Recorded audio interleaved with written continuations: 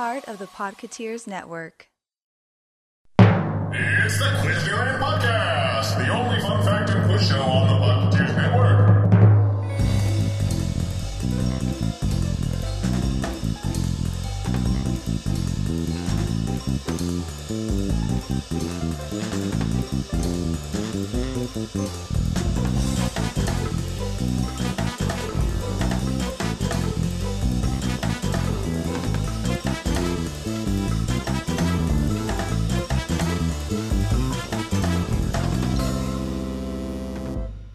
Hey everyone, I'm Andrew, and thank you for joining me for the 12th time here at Quizneyland. Here at Quizneyland, I will be bringing you fun facts and trivia from all aspects of the Walt Disney Company. On this episode, we will cover The Year of a Million Dreams, John Ratzenberger, Annette Funicello, and Sunday Night Football. So let's get started on a high note with something I like to call, Did You Know?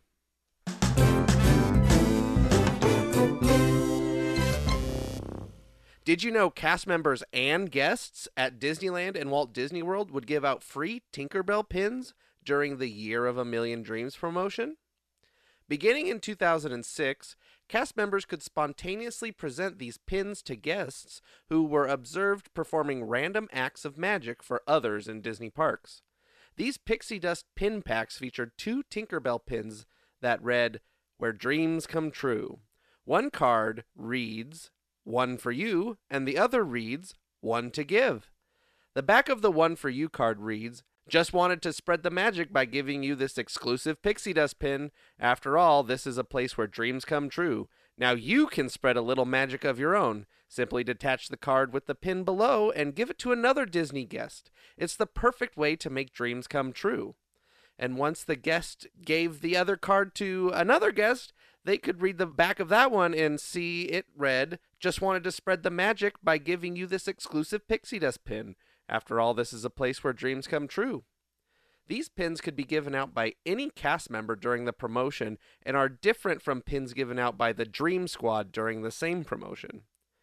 Have you received one of these pins? If so, let us know, because I surely haven't, and it would be cool to know somebody that had. And, what did you do to receive such a pin? So that is all for this time on Did You Know? We will be back with the Quizneyland Quiz after a short word from our sponsor.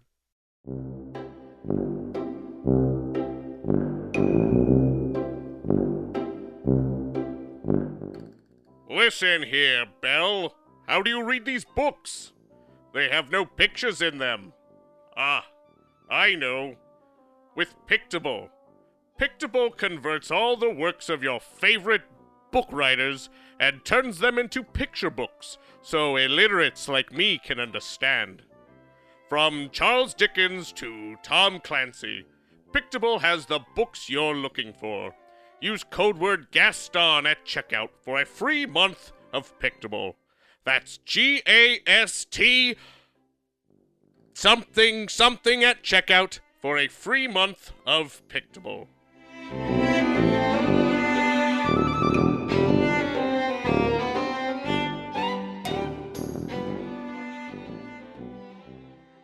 And we're back, and it's time for the Quizneyland Quiz.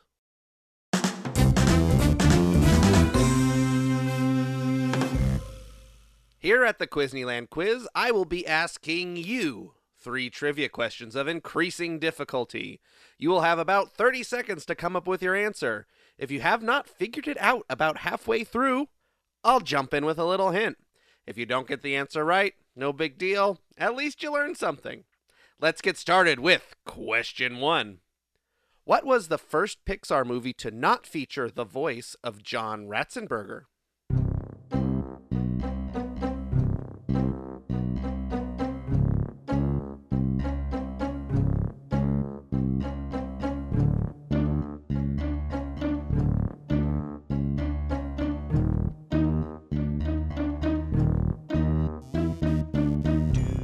This film was directed by Pete Docter.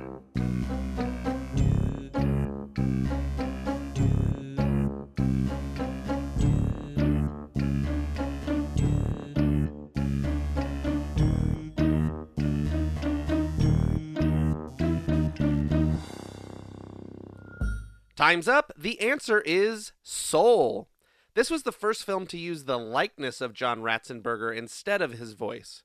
The cameo is 68 minutes into the film when Joe chases 22 into the subway station.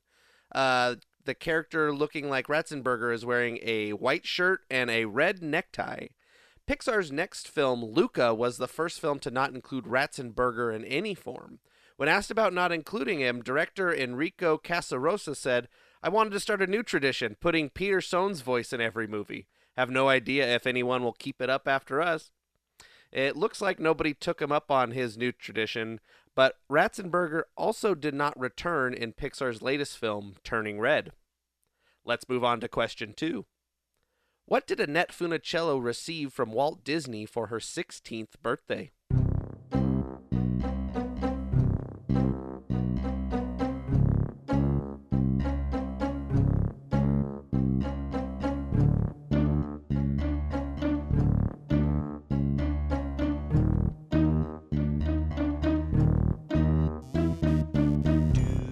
This gift could be considered a job to some.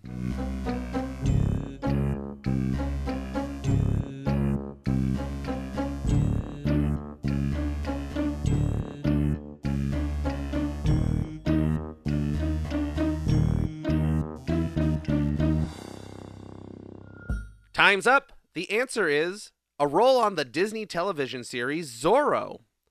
Playing Anita Cabrillo in a 3-episode storyline about a teenage girl arriving in Los Angeles to visit a father who does not seem to exist, this role was reportedly a 16th birthday present from Walt Disney because he knew that it was Annette's favorite show.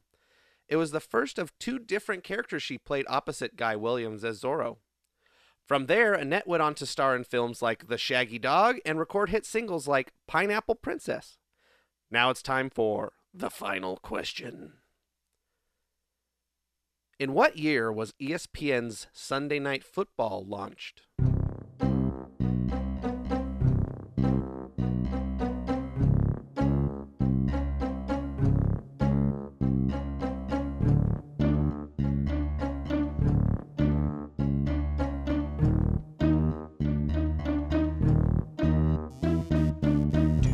Earlier that same year, the New York Giants won the Super Bowl against the Denver Broncos.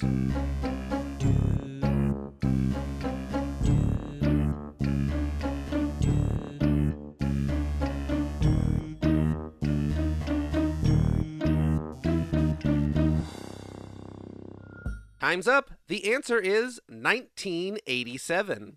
ESPN's Sunday Night Football games would become the highest-rated NFL telecasts for the next 17 years before losing the rights to NBC in 2006. The channel's decision to broadcast NFL games on Sunday evenings actually resulted in a decline in the viewership for daytime games shown on the major network broadcasts, making it the first time that ESPN had been a legitimate competitor to NBC and CBS, which had long dominated the sports television market. ESPN's parent company, Capital Cities ABC, would eventually be acquired by the Walt Disney Company in 1995, which included the then president and COO of ABC, Bob Iger. Well, that's our show. Thanks so much for playing. I hope you had fun and possibly learned something. And until next time, this has been our trip into Quizneyland!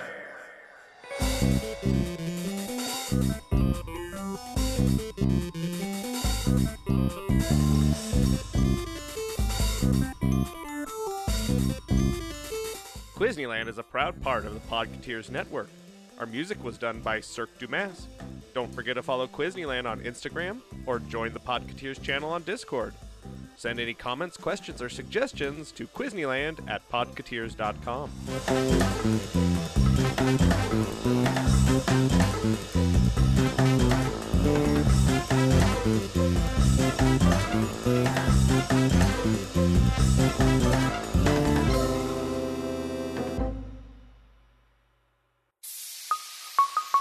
Part of the Podcateers Network.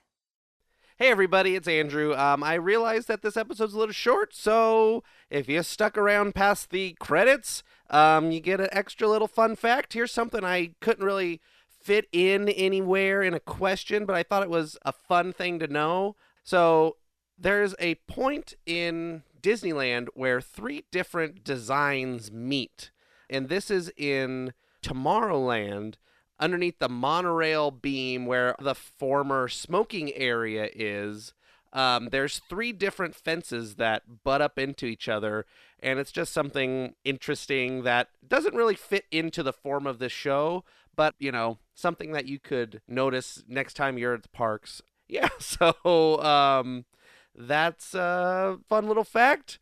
I don't have a name for this segment. It's the after the credits segment where Andrew rambles a little bit for making up time in a shorter episode. So there you go.